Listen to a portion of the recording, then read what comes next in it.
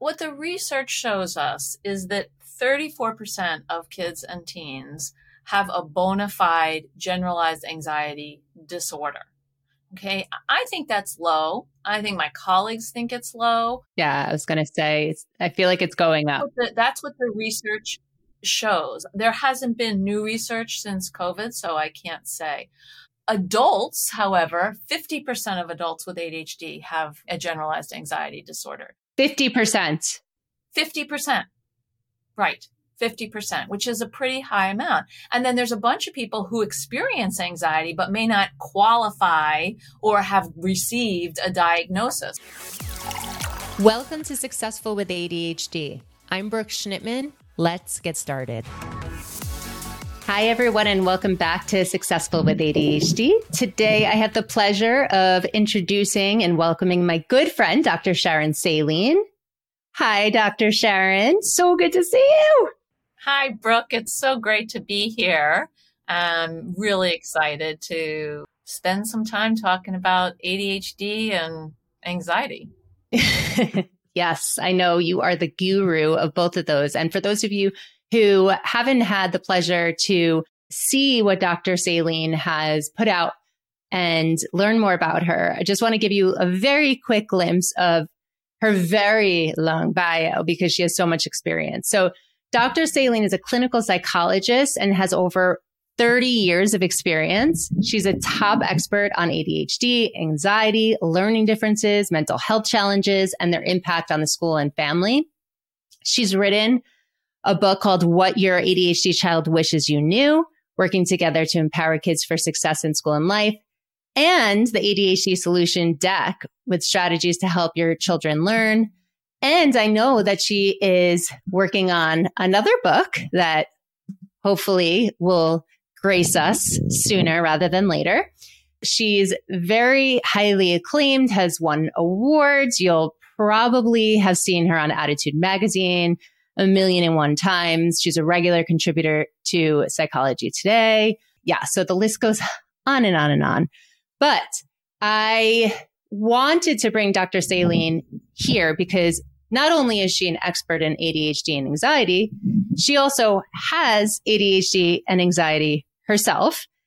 And she is no stranger to coaching with Brooke. We had Dr. Saline on as a keynote speaker to our ADHD Ed Camp, which is our year summit that we do with ADHD experts worldwide. So she's dedicated her time to help for free for a bunch of ADHDers worldwide. So anyway, Dr. Saline, share with us what growing up with undiagnosed ADHD and anxiety was like.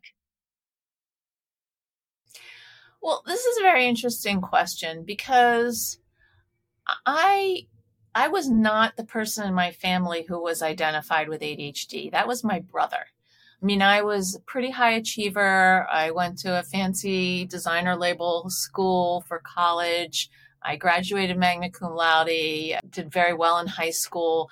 So there was no sort of indication of what you would call typical ADHD. What I was intense and very sensitive. So I had big feelings and I was kind of driven and Kind of driven? Yes. Okay. Driven. And was quite capable of juggling several things at the same time. And I see this with a lot of people, women with ADHD who are, they sort of have a high capacity, for both stimulation and output. It wasn't until I really went through menopause that I realized that I actually had some ADHD because it's not typical, because it's around managing time. It's around emotional control, but also sensitivity. When I get upset, I get very upset. I don't get a little upset generally. You do not want to piss off Dr. Saline, for those of you listening. Not really, no. No. But I'm still pretty productive. I think where I'm struggling now, as an older middle-aged adult, is in really understanding that I actually have limits and that I can't do as many things simultaneous as I would like because I start to get this intense feeling of overwhelm. And I think when I was younger, I could push through that more. And I think that's the thing about estrogen. It has a modulating effect both on both on your serotonin, both on acetylcholine, which is these are neurotransmitters, and that has to do with memory. Serotonin has to do with mood, and on dopamine, which has to do with both your focus and your satisfaction and reward systems. I think that's kind of where I've come to at this point in my life. I've never received a final diagnosis, and it doesn't, again, it doesn't look how it looks. Everyone has their own flavor of ADHD, and that's mine. What you would have identified me with from childhood would be anxiety. I'm kind of a worrier. I am a worrier. I don't think first about the best case scenario. I think about the worst case scenario. I do that too. And there's an intense feeling of, I was thinking about this recently about how in college, feeling like I just wasn't good enough. I wasn't part of the in crowd of the theater department, but I sometimes hung out with them. And I also felt a lot of pressure socially. And then I would feel bad about myself after being around people who really just weren't that nice. Mm-hmm.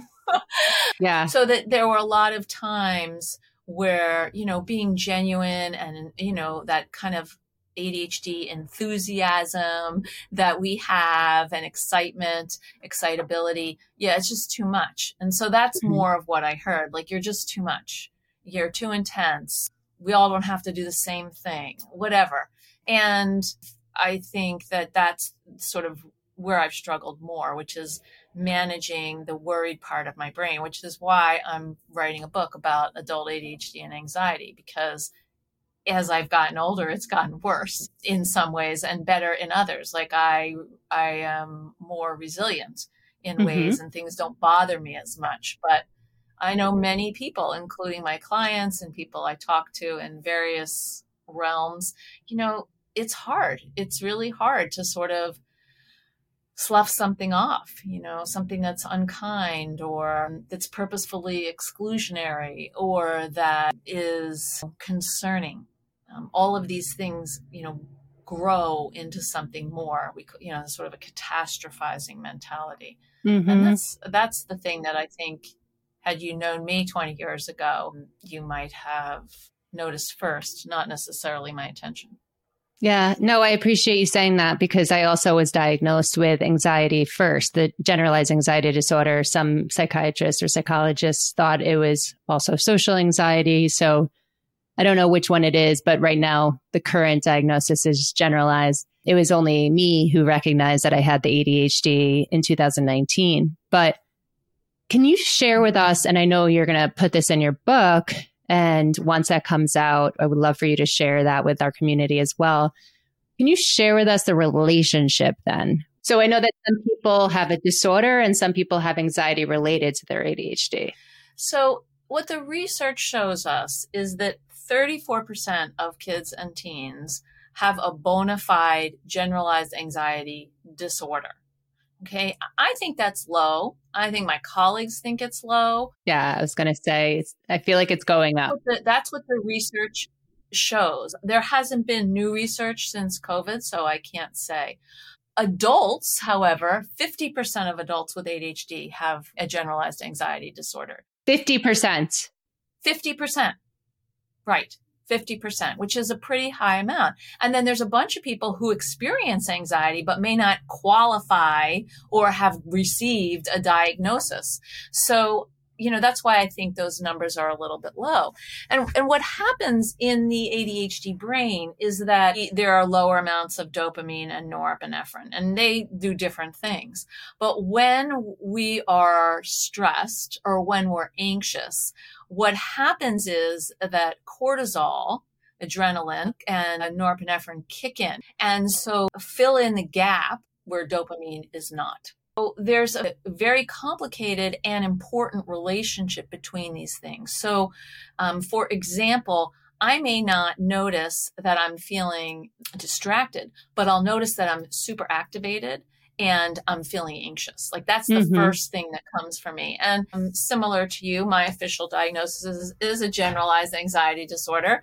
And that's how that's when I know I just have too much adrenaline going. And I don't know, like I might wake up and I just wake up and I'm like, wow, I'm super anxious today. I have a lot to do.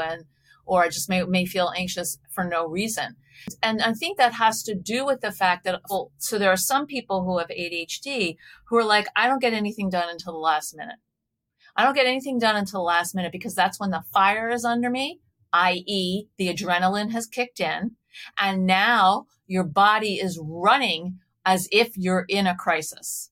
So your whole body is responding as if you're in a crisis so that you then are fleeing the bear, or you're preparing to fight the bear.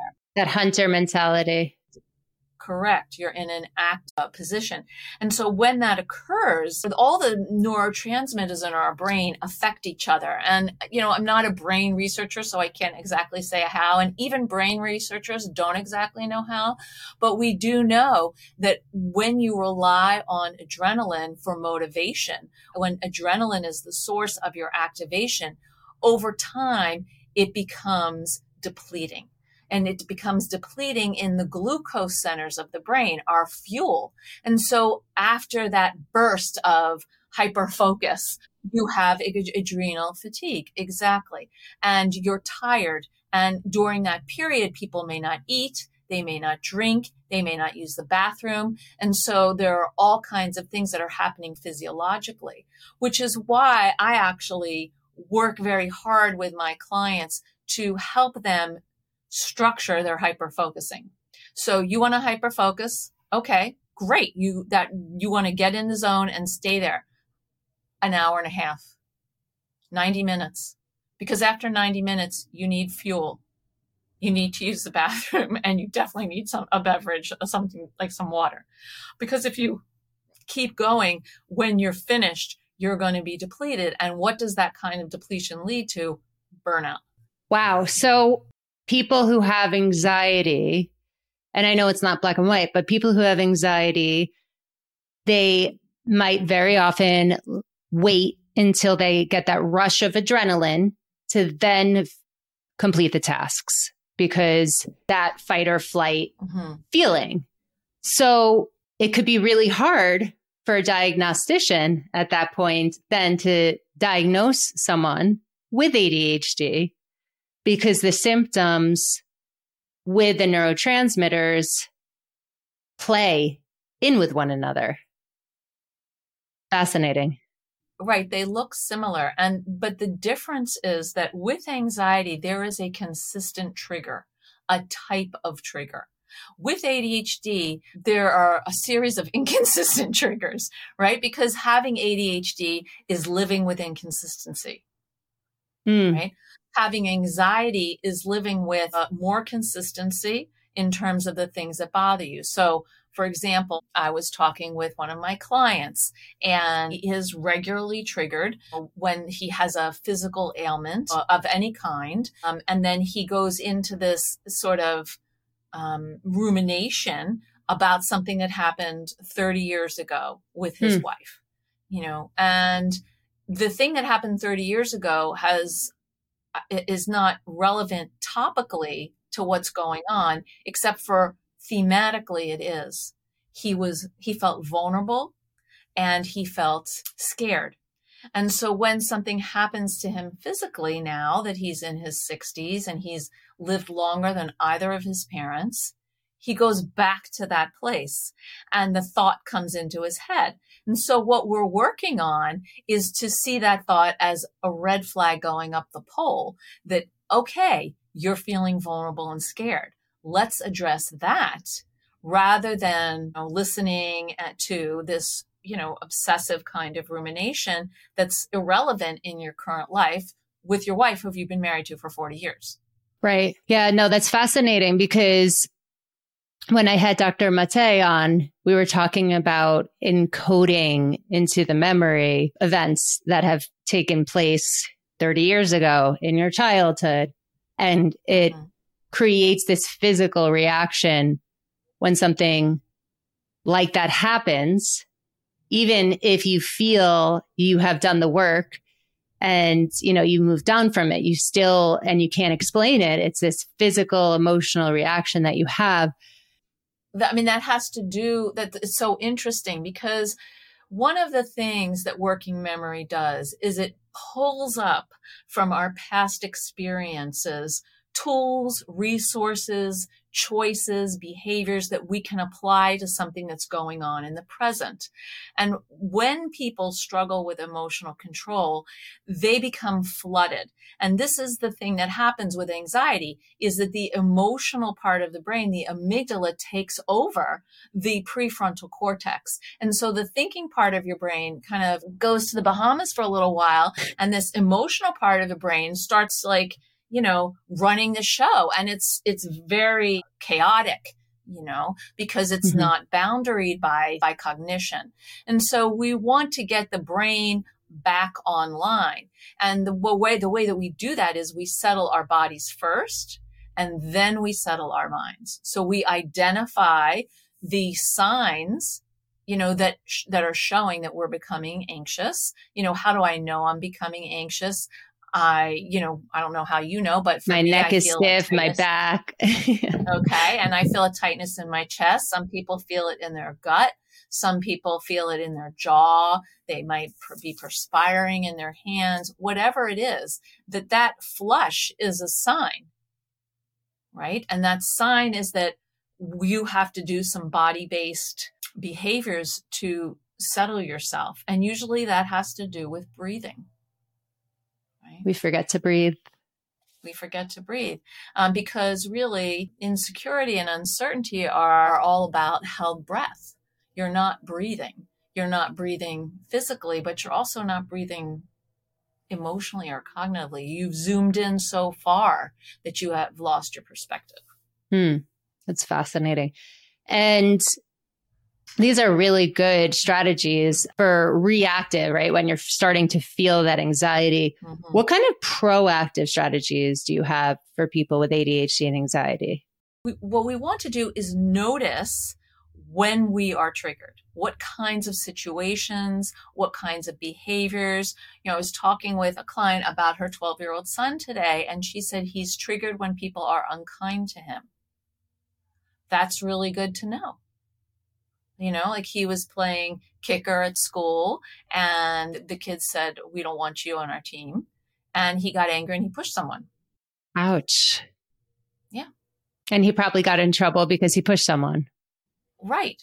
And then he came home that day and he said, "Well, I'm doing better. I've only gotten in trouble, 3 times this year." This is a kid who got kicked out of several schools. And so, those things are things that we hold in our memory. And we hold them in our body too. So we want to understand the things that challenge us and the triggers that we face. So maybe it's hard for you to go to lunch at work. There's a lunch area and people because you work with them, but you don't really know them because you don't hang out with them. And so it's like, oh, what am I going to do? And what comes up is probably some memory of being in school and people are like, "We don't want you to sit here." Now, adults don't do that to other adults, which is good. Hopefully.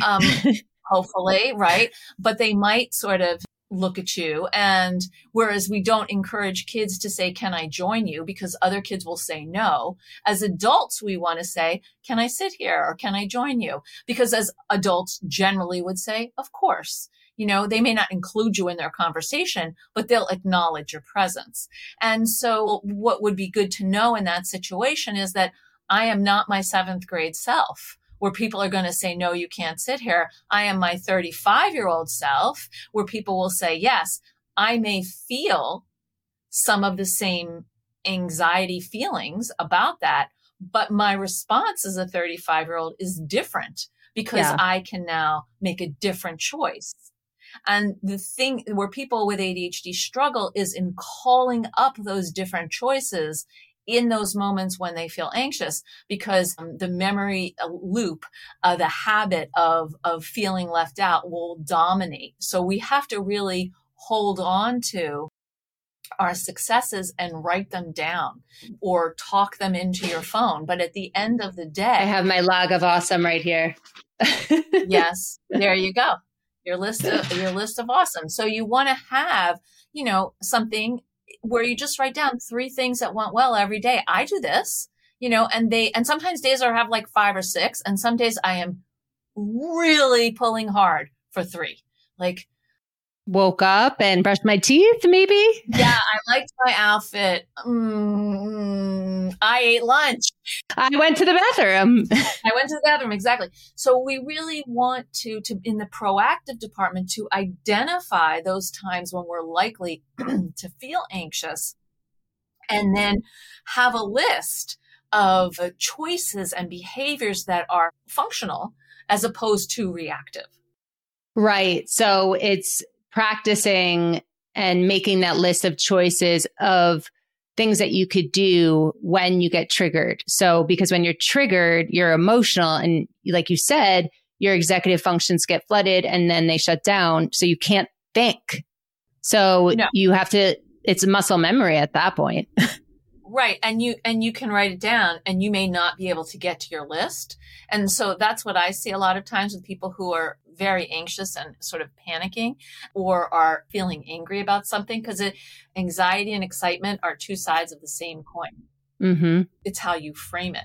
And so you may need to say, as soon as I feel that tightness in my chest, I'm going to, count to 10 or whatever it is that helps you. I'm going to step outside. I'm going to get a glass of water. I'm going to go to the bathroom. The bathroom is a really good go-to because you are expected to do it alone, and you can pull yourself together in the bathroom and be like, okay, let's take out my phone and see what that is now, because I have a few minutes, right? Yeah. You mentioned anxiety and excitement being very close to each other. I was listening to Stephen Kotler a couple of years ago, and he was talking about, for someone who's anxious socially, a strategy is to say, I'm excited when you're anxious, because it really does feel like you are excited at that point. Right. And instead of, catastrophizing and focusing on the worst case scenario, we want to ask ourselves, what could go right? What is something that actually could happen that would make me feel good? And so that's important for us to really pay attention to, because of the negativity bias in our brains naturally, which helped us survive the millennial. We had to think about what were negative consequences that could occur in order to figure out when we can go pick our berries and the tiger won't be on the trail, right? Yeah. Now, we don't have the same kinds of risks generally. Some people live in areas or have lives where things are dangerous. They have some choices that they may not be aware of. But in general, our body is going to that worst case scenario. And for people with ADHD who tend to receive throughout their lifetime more negative feedback than positive feedback, it's easy to go to what isn't going to work or what hasn't worked before, rather than to hold on to something that has worked, which is why it's important to write it down and to remember, okay, what am I supposed to do when I'm starting to feel upset? Go to the bathroom. Boom, go to the bathroom. Boom, go to the bathroom. Up, get a drink of water. Get a drink of water. Get a drink of water. Like you have a thing to do. Because for many people who are anxious, particularly for kids, distracting themselves from the negative thinking is critical in moving away from it. Yes.